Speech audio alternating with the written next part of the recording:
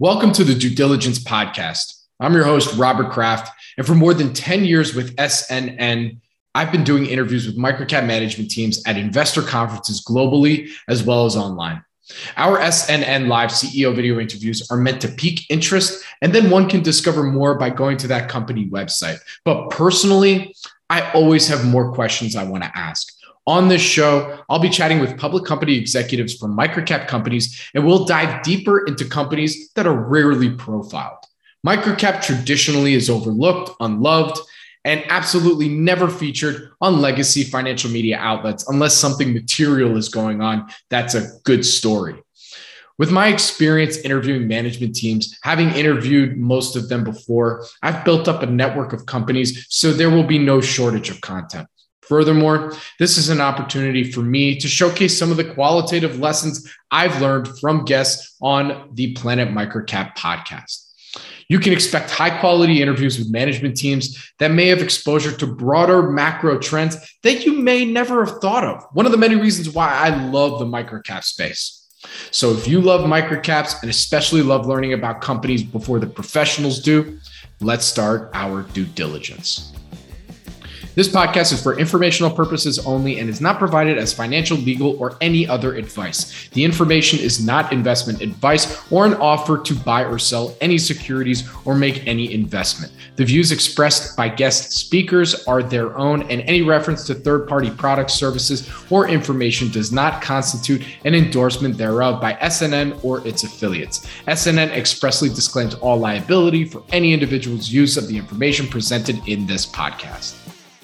My guest on the show today is John Young, CEO of Boat Rocker Media, a publicly traded company. The symbol is BRMI on the TSX. Boat Rocker Media is the home for creative visionaries. An independent, integrated global entertainment company, Boat Rocker's purpose is to tell stories and build iconic brands across all genres and mediums. With offices around the world, Boat Rocker's creative and commercial capabilities include scripted, unscripted, and kids and family television production, distribution, brand and franchise management, a world-class animation studio, and talent management through Untitled Entertainment.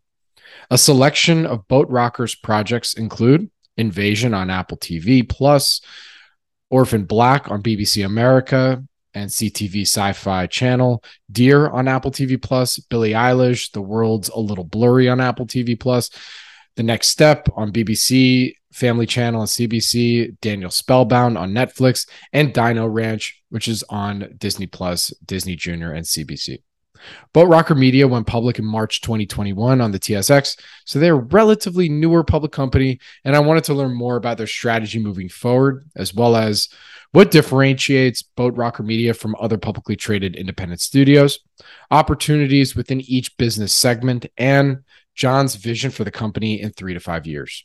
With that, please enjoy my conversation with John Young, CEO of Boat Rocker Media. Welcome back to the Due Diligence series on Planet Microcap podcast. I'm your host, Robert Kraft. You can follow me on Twitter at Bobby K. Kraft. That's BOBBYKKRAFT.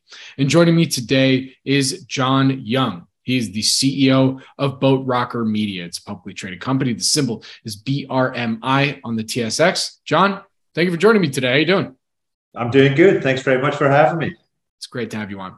So the reason I wanted to have Boat Rocker on is that, it's a very unique space in the independent film industry, where, especially because a lot of companies are starting to list in Canada.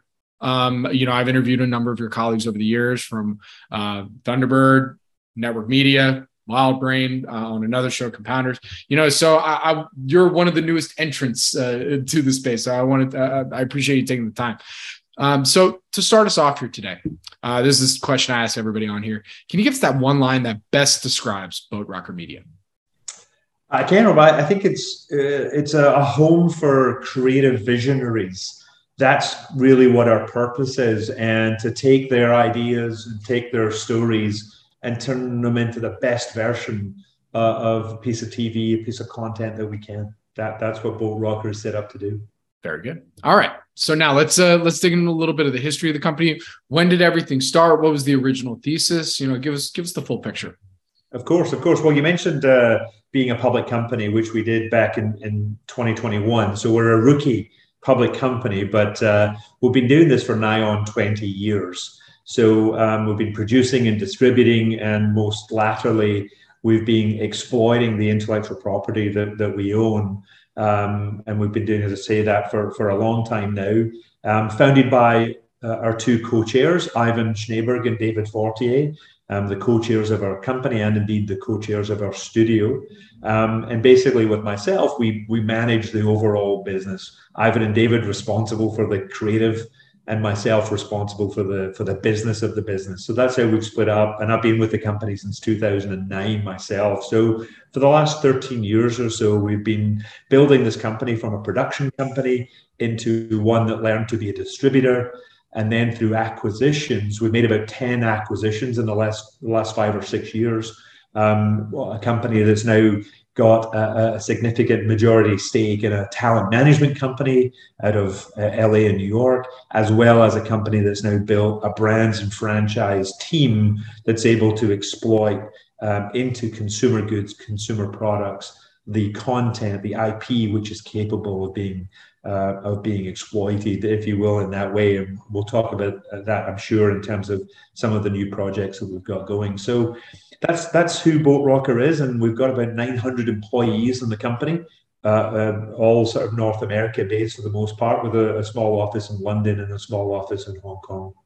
Very good. Thank you for that full overview there. So was that the original thesis? Is that, okay, we're going to start independent film studio, but we want to add all these various pieces? Or did that thesis kind of evolve as the industry evolved and recognizing where in which you can build value?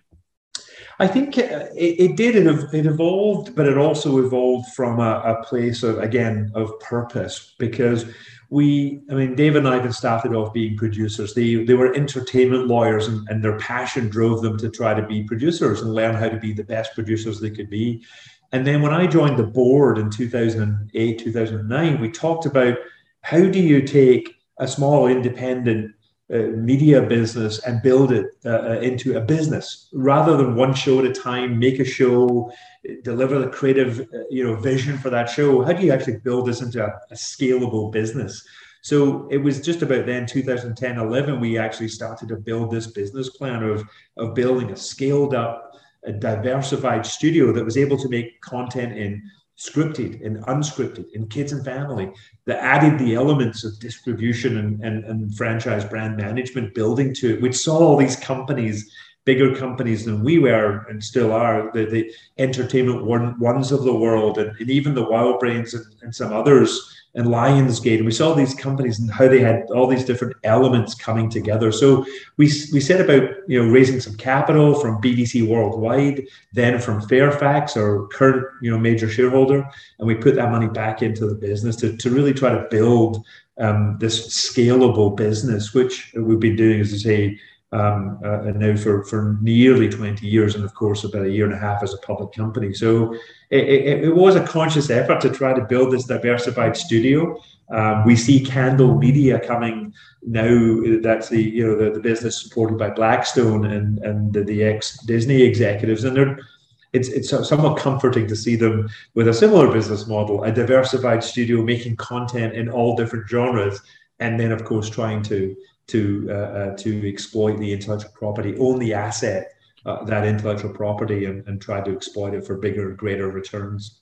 This might be a silly question, but I have to ask. I mean, why wasn't that being done before amongst the independent studios? I'll ask you point blank that. Yeah, it's a great question, Robert. And I think for us, it's hard in a way, because when we were a small independent studio making 1 or 2 shows, the tricky thing was we looked at each other and said, well, we can make 1 or 2 shows and we can manage the creative, and we can manage we can be the arbiters of the quality of that content. But the moment you want to scale, you realize you can't do it. It's hard to develop new ideas while producing 1 or 2 shows. You've got to learn to be a business, and then you've got to delegate, hire more people. You've got to build, and you got to do that. Not always, again, with the content being greenlit or already in the book. So you're taking very entrepreneurial risk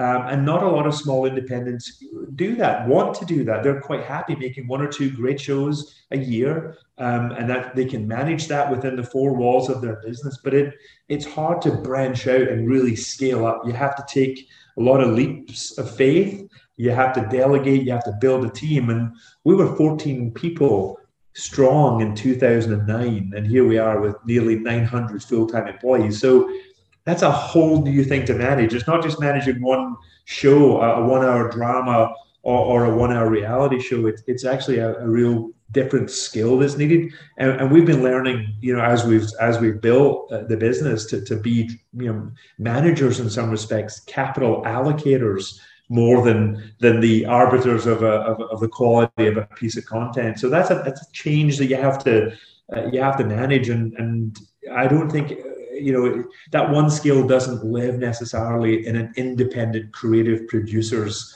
body. It's hard to do that, and then you've really got to add those quality staff and team around you to build all the different elements. Then you throw in being a public company, and that's a whole other sort of skill and delegated work we have to do to general counsels and finance teams and internal controls, et cetera, et cetera. So again, it's about managing a much bigger thing, while never forgetting the purpose is really about taking that story and making the best version of it on the screen. Absolutely.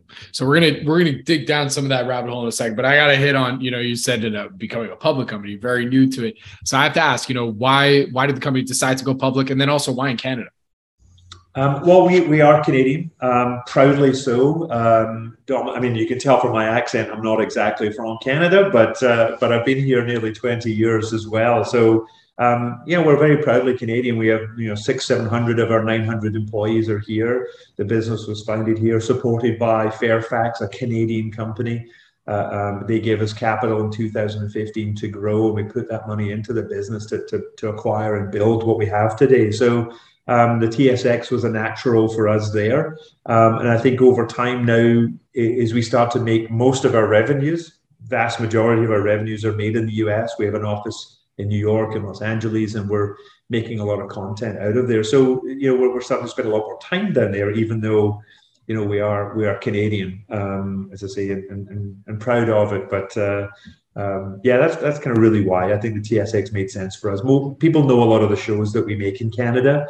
A lot of the format shows, the reality shows that we've been making for years, the Big Brother Canadas, the Amazing Race Canadas, the Master Chefs, the Top Chefs, the great Canadian baking shows. We've been doing all these formats, and people, that resonates, I think, with people. When I went through the deck, that definitely I'm a huge Big Brother US fan, so that stood out to me. I was like, oh, like they're doing Big Brother Canada. So let's dig into this, because like I said, when I've interviewed your colleagues, we always are like, okay, what you got? What's the IP? What are you producing? So I'd love to get a better understanding, or for those that don't know, everything that Boat Rocker is responsible for, that they are now viewing with their eyes. Well, that's a great point. It goes to, again, the name Boat Rocker Media that's the parent company, that's the company that's public, but we're much more known for the nature of the shows, and people sometimes go, oh, you guys make that show. So it's a great way for me to explain a little bit about that, Robert. I mean, on the scripted side, we've got some big shows right now. We've got Invasion on Apple TV Plus. We're in the second season of that show right now. American Rust, starring Jeff Daniels and Maura Tierney, which will now be on Amazon Freevee, the second season, which we start shooting later this year. We've got 4 or 5 other dramas. Orphan Black, the sequel, effectively is getting made right now in Canada. Show we made 5 seasons of a while back and was very successful for us. And then we're working with people like Kristen Wiig on Mrs. American Pie.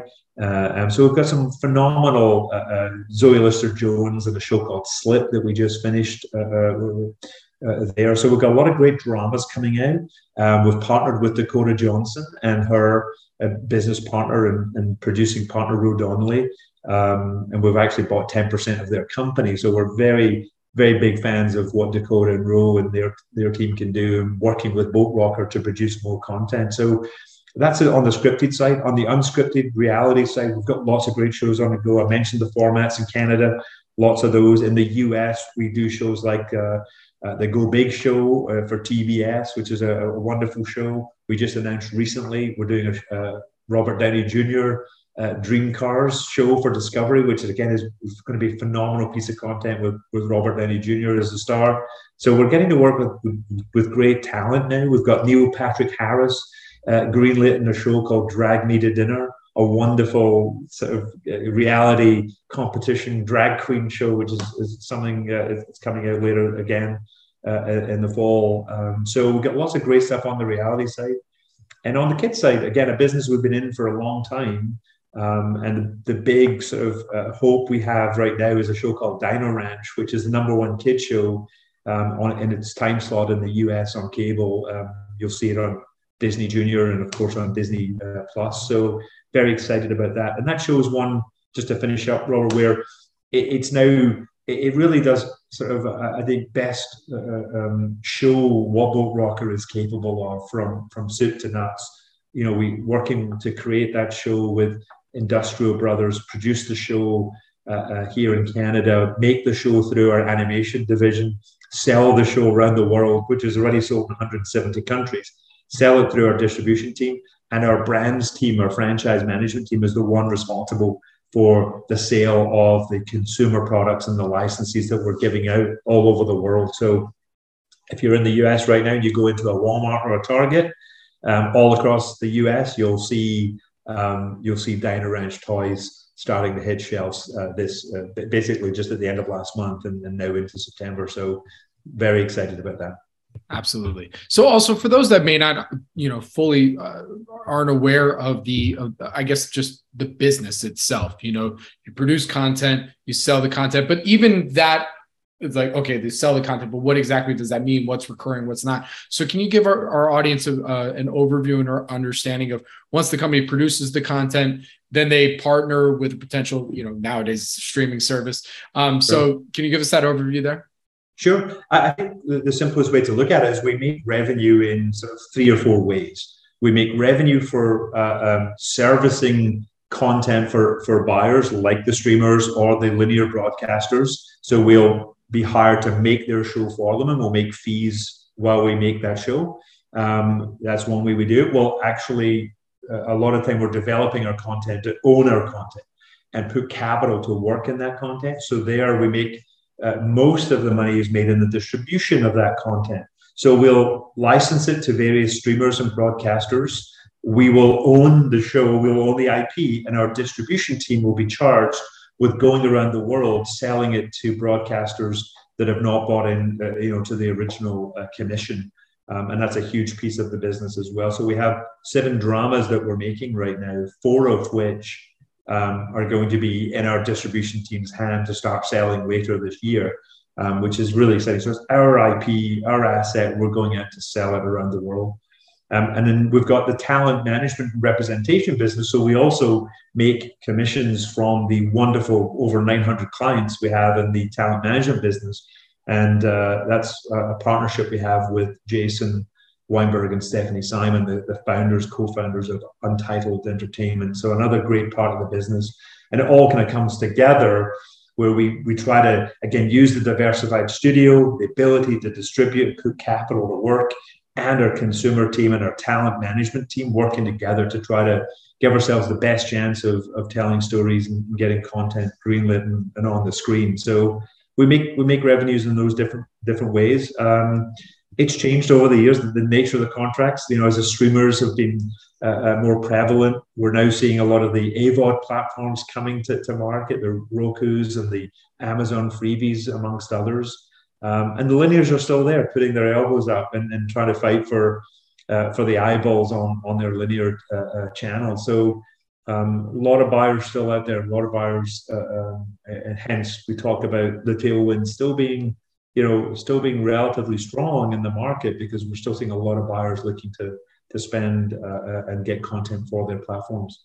Absolutely. Well, I was going to go down a different rabbit hole, but I'm going to come to that one right now because, we were talking offline about, some of the trends going on right now. I listen to quite a few media podcasts, and one thing that keeps coming up is this idea that there has been a slight slowdown or just a reimagining of how the streamers are going to be operating their businesses because there's so much pressure from Wall Street to, get those revenue, either get the revenue numbers up or cut costs in any way they can. So how can you tell us a little bit about how the slowdown in spending from streaming services has affected the industry as a whole, and has it affected Boat Rocker at all?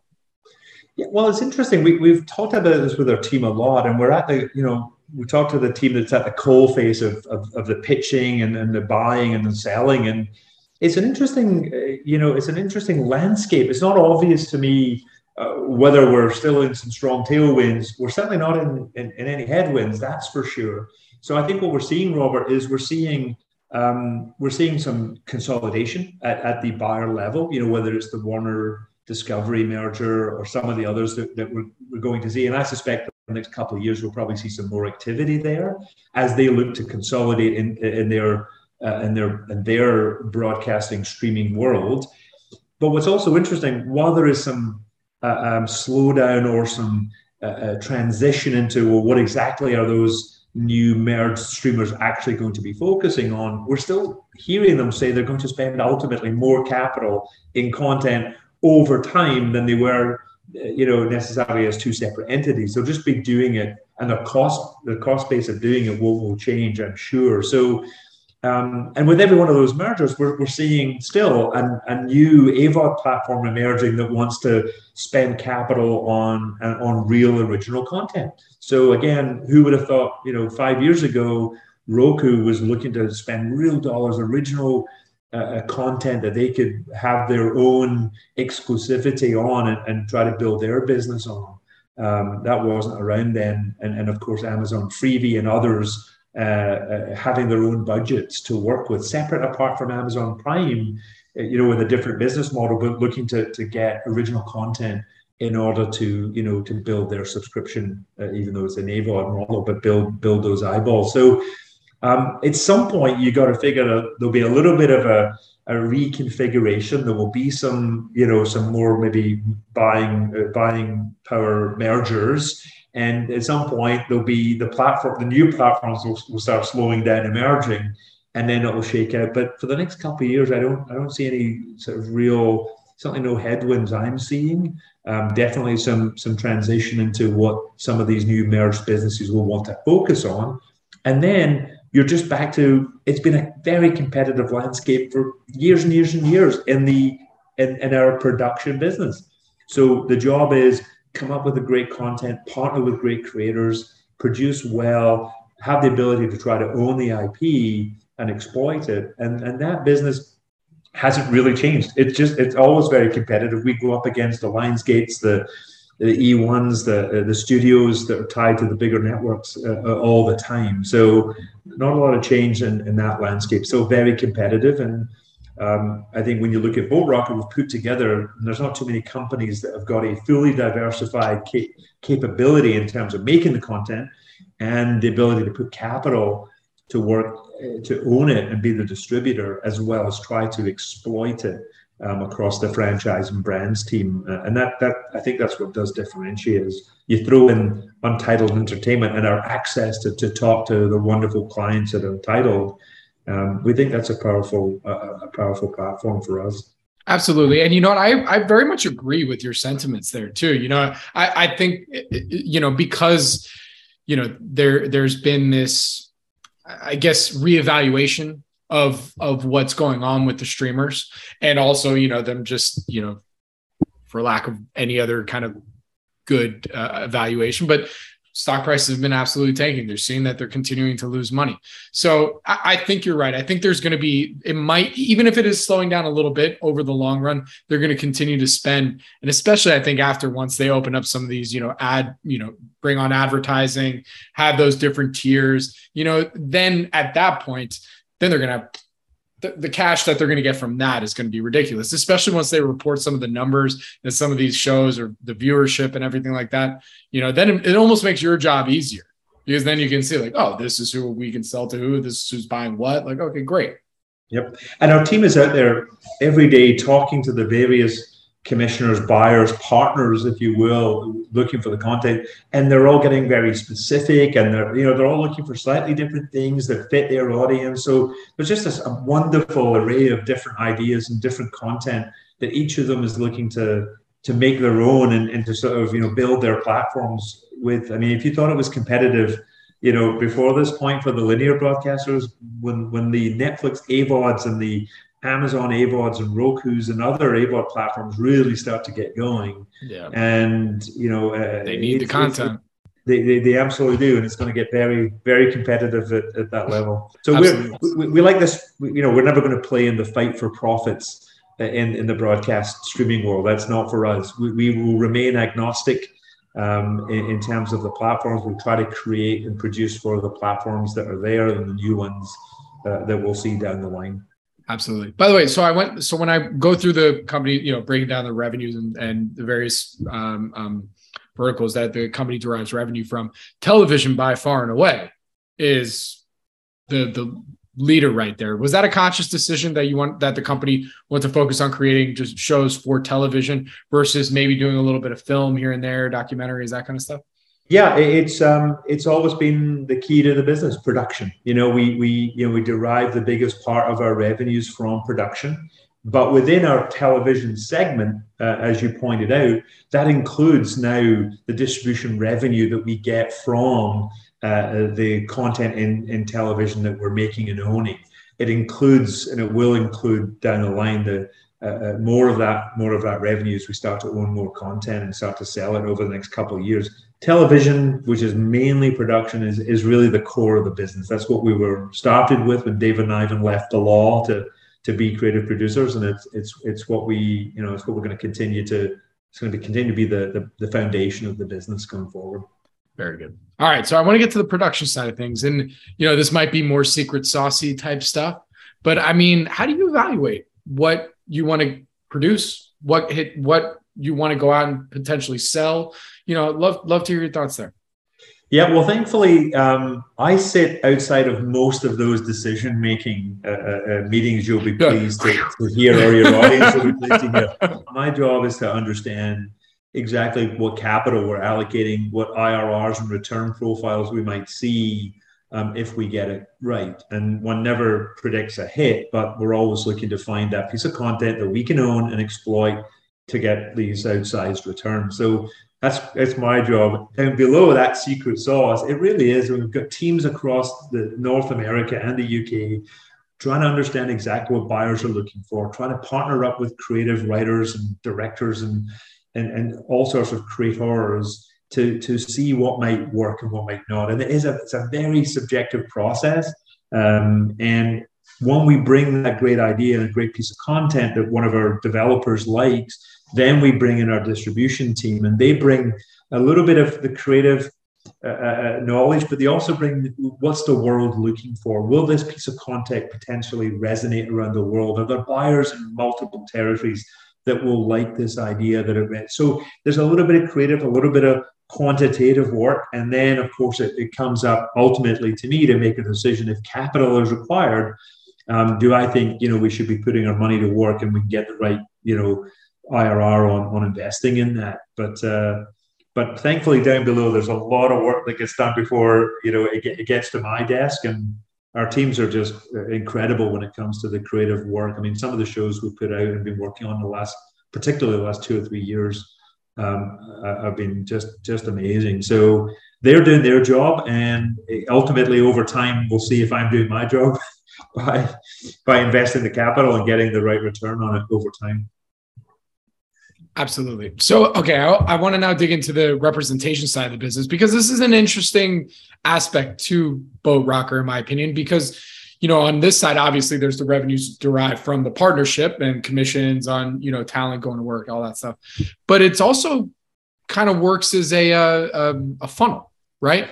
To get in the door with some A-list talent that maybe Boat Rocker might not have had access to. So can you tell us a little bit more about like how the genesis of how this came to be, and maybe, some of the stuff that you've announced as a result of this partnership? Well, you've got it exactly right there. We proactively, as a number of other bigger studios have done. Lionsgate has acquired a talent management company. Propagate, part of Barry Diller's world, has acquired a talent management business. And Stephanie and Jason, the founders, had been looking for a way to build their company. And I think when we met back in late 2018 and closed the deal in early 2019 to buy a 51% stake in that business, we saw eye to eye on the best way to build both their business and what we could do, what their clients would have access to, which is really the part, which is all these clients, most of them are multi-hyphenates. They want to do lots of different things. Acting is one of them, but a lot of them have got creative ideas, producerial ideas, things they want to do. And what we offer them is, as much as we have that quick access to them to say, hey, look at this piece of content, kids or unscripted or scripted, does it resonate? Is it something you would want to be involved in? We have a quick process to determine if it's right or not. We equally offer them this buffet of sort of opportunity within Boat Rocker to say, if you've got ideas for kids or unscripted or scripted, go talk to your counterparts within the studio and see if there's a way to work together. So it's really that sort of symbiotic relationship. Nothing's taken for granted. There are no first looks. We can't force any client to work with us, nor would we want to. It's really just about that quick discussions and access. And as I say, I gave you a couple examples, clients like Dakota Johnson, clients like Neil Patrick Harris, and there's many others that we're working with now. And we, occasionally we'll find a great project that works for them, or they'll bring one to us. We've got people now within Untitled on the production side to help them work quickly with their managers in LA and New York to determine if there are, again, projects we can get going on. So not only is it a wonderful business in and of itself, if you can really integrate it into the thinking and a chance to really make a piece of content that we've got stand out from all the others in the competition, then we think it's a great way to try and get ourselves to the top of that pile, and it's proved very, very successful to date. Absolutely. Hey, that also includes you just announced a proud Canadian, Jay Baruchel. Did I say his name right? You did, yeah, you did. Okay. Again, this is the idea: be the home for these creative visionaries, and Jay's a great example of somebody who's got many talents, including lots of ideas for content, and we've partnered with him, and to the extent that he's going to work with us, we'll help him and over the next couple of years see if there's some new stuff we can do with Jay. That's where a lot of the future capital will be going from Boat Rocker, is into those types of first look deals, as we call them, partnerships, if you will, with creators and creative visionaries like Jay. Very cool. All right, so now I want to get into some more investory, corporate type questions. That's your bag, right? Exactly. Yeah. We get to let the creatives do the creatives, and we'll talk shopper.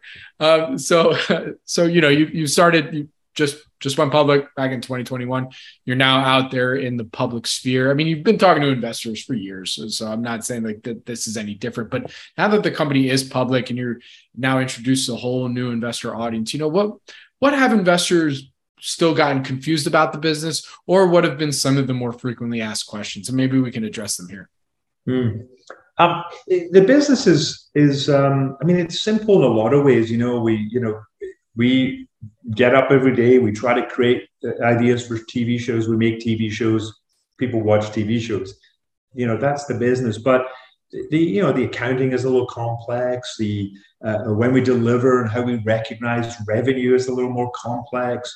So I think, one of the couple of things I've noticed when we're talking to investors, we're talking to potential investors, is just trying to explain to them how we make money, how we build our revenues, how the revenue isn't necessarily the most important. In fact, it's not in the top 5 of the most important things we need to do in a day, because depending on whether we own the show or whether we're servicing it, the revenues can move quite significantly. So don't focus on that as much. Look at our bottom line.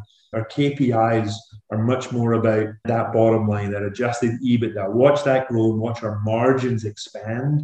That's what we should be judged on. Revenue could be up or down by a couple $100 million, but we're still growing the bottom line. So that is, again, in a normal discussion with investors, it's not necessarily so intuitive to talk about revenues fluctuating quite as much as it can do in our industry. I'd say that's one thing. The other thing is just getting ourselves out there. I'm a corporate lawyer by background. My two business partners are corporate lawyers, and we have corporate lawyers in our executive leadership team. So we're naturally quite sort of conservative, and selling isn't necessarily our best attribute. And of course, we're a Canadian company, and it's people are starting to get to know us in LA now and New York, where our content is actually speaking for us. The quality of the content, the shows that we're making, whether it's the Invasions with Apple or Jeff Daniels and American Rust and Zoe Lister-Jones and Dakota Johnson, the list goes on. We're starting, and I think that's again something that's we have to be patient with. I think our shareholders will get rewarded as we start to do more of that, and people start to equate the shows that we're making with BRMI, if you will, on ticker symbol. Those two things aren't quite they're not household names, even though some of the shows are household names, but the company isn't. So those are the things we're going to be working on, and I think we just have to be patient, keep building the business, and we've been growing. As we said, we would quite nicely, over the last 2 or 3 years coming out of the pandemic. Absolutely. So then, I want to give all sides to the Boat Rocker story. So, I mean, I ask this to everybody on here. So, in your opinion, what would you say are some of the company's downside risks? I'd say, for us, again, given we talked about this earlier, television segment producing is our biggest part of our the financial part of the business. So the risks are around a significant slowdown that we haven't seen, but a significant slowdown in the content acquisition of the buyers. That would obviously make it harder, more competitive to get our shows, picked up relative to the others. We still, as I said, think we've got a lot of things that bring some competitive advantage to how we're doing it relative to other producers, but that would be something that we'd need to watch for. Bringing shows in on time and on budget over the last couple of years has been harder, Robert, as you can imagine, than any time.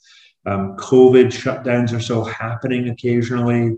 We're very careful on sets, but the protocols are still quite tight. So again, we're seeing, it's not the easiest time to still be producing. If you're on a set or if you've been on lately, you'll see it is full on COVID protocol, masking, and so it's not as easy to do right now. And so again, those costs are still with us, and bringing shows, certainly the premium shows that we're making, they're not small budget, they're big budget shows that we're making now.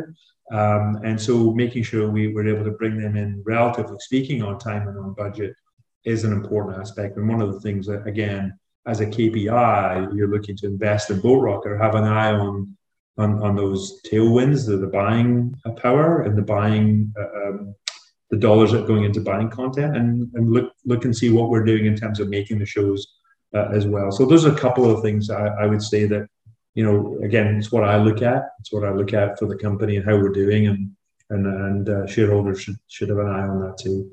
Very good. All right. So then where do you see the company going in 3 to 5 years, or where do you want to see it? And what would you say are some of the inflection points that will get you there? We've got a deck on our website, and we talk about sort of 3 phases of the company. Phase 1 was learn to produce. How do you produce, and how to be the best producers we could be. Phase 2 was understanding the power of actually owning the content and putting some capital to work to be a distributor. So you're the producer, now you're the producer and the distributor. And phase 3, which is, I think, where we're at the embryonic stages of, and I think, if anyone asks where are we going, it's about phase 3. Can we really build Boat Rocker up into essentially a franchise brand building entertainment company? So one that is able to develop content, to own it, have the ability to distribute it and exploit it across consumer products, consumer brands, build a real franchise.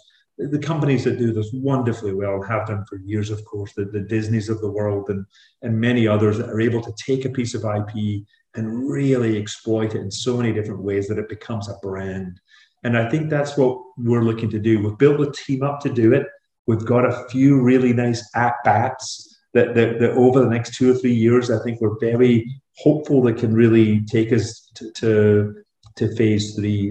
In particular, Dino Ranch is one where, I think you talk about when will we know if we're hitting phase 3. Well, in the next, year or so, we're going to really start to see Dino Ranch, I think, deliver on that promise of us being a franchise brand business. And then making the show itself will be but one of 10 different revenue streams coming in on that content. We've got 45 licensees already lined up, which is an incredible amount of people all over the world ready to go with everything from, iPhone cases and backpacks to bed linen and pajamas. So it's really exciting to see if we can do that. And then, of course, what really will propel us is, can we add brands onto that? Dino Ranch is one. What's in the pipeline behind Dino Ranch? How do we do that across the studio? Obviously, kids and family lend itself much more to this sort of toyetic brand building. But it's not to say we can't do it in other areas as well. But that's phase 3. We've just embarked on it really in the last year or two. We built up a team nicely to do it out of the LA, New York, and London. And yeah, as I say, fingers crossed, we can see some really nice activity starting to happen. Even this year, we tell analysts that we're going to start to see the first real signs of revenue coming in from not just the TV segment on something like this, or the kids and family production segment, but from that real brand revenue. So it's very exciting, and that's where we want to go. We want to build a company in that way. Very good. And I have to ask on the Dino Ranch side, I should have asked this earlier, but you mentioned it just now is, kind of launching you into this phase 3 model. What gives you the confidence that in Dino Ranch this much? Is it some of their early screening, or love to hear more there? Yeah, well, we've already made 2 seasons, which is still early. But the team, our brands team, Kate Sloan is responsible for the brand of Dino Ranch, and she heads up her brand's business. And so we get these wonderful decks that Kate and her whole team, and you just follow the sort of guidelines we set for ourselves and see whether we're hitting them. And that can be everything, Robert, from the show itself is a #1 show in the US. The show is a #1 show in multiple territories around the world. So that's one guidepost, that is doing wonderful on. We're working towards a season 3 green light on that show soon.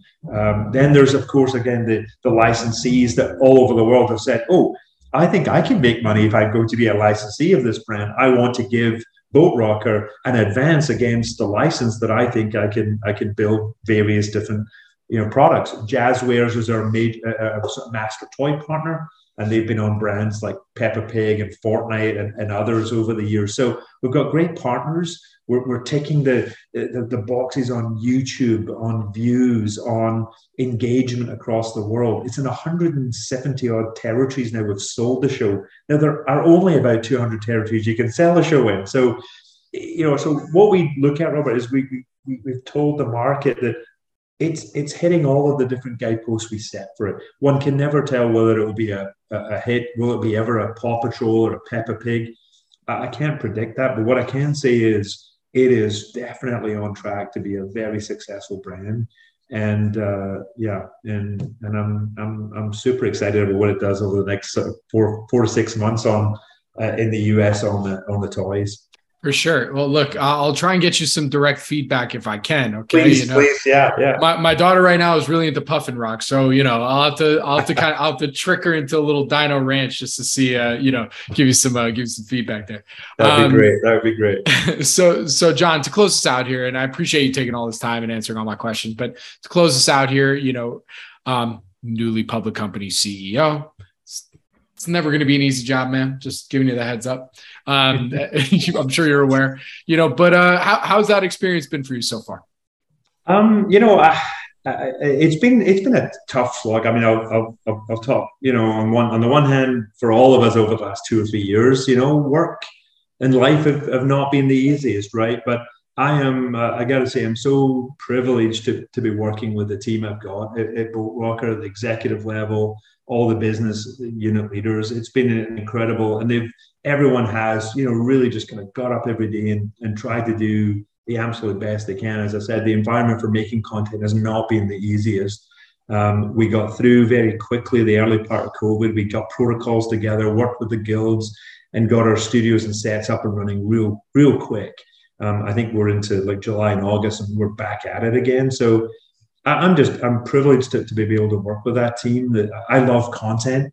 I love being part of this purpose that we have of trying to tell stories and make the best version of the stories that we can on screen. So it's been a privilege, and it's a new job. Yeah, I don't know if CEOs are willing to talk about this, but I had a job before we went public, and then I had the same job after we went public, and then this other job, of dealing with yep. shareholders, investors, and of course it's like, yeah, duh, of course you did. You knew that going in. But how to then work with our team, delegate down the other parts of the job so I can focus on the things also I have to focus on a quarterly basis, and work with investors and potential investors is a new thing. But one that, it's a challenge, and I'm up for it. And the team here, I think, is finding its feet. It's a rhythm thing. It takes a little bit of time to find a rhythm with it. And I think we're there. Taking nothing for granted, but it's exciting. It's exciting stuff, and I'm very, very pleased to be here. Very cool. All right, well, John, we're there, man. So where can our audience go and find more information on Boat Rocker Media? So check out our website. There's some decks on there which we keep up to date after every quarter. You can see what we're up to, what shows we're making across the studio, what work we're up to. That's probably the best place. Check us out on our various YouTube channels as well. You'll see a lot of content out there as well on YouTube, and you'll see the shows across a multitude of different streamers and linear broadcasters. So I hope you enjoy them. Absolutely. Well, John, thank you so much for taking the time today. Really do appreciate it. Good luck. Stay safe. And I look forward to our next chat. My pleasure, Robert. Thank you. Thanks for all of that. Appreciate it. Thank you. Cheers. This podcast is for informational purposes only and is not provided as financial, legal, or any other advice. The information is not investment advice or an offer to buy or sell any securities or make any investment. The views expressed by guest speakers are their own, and any reference to third-party products, services, or information does not constitute an endorsement thereof by SNN or its affiliates. SNN expressly disclaims all liability for any individual's use of the information presented in this podcast.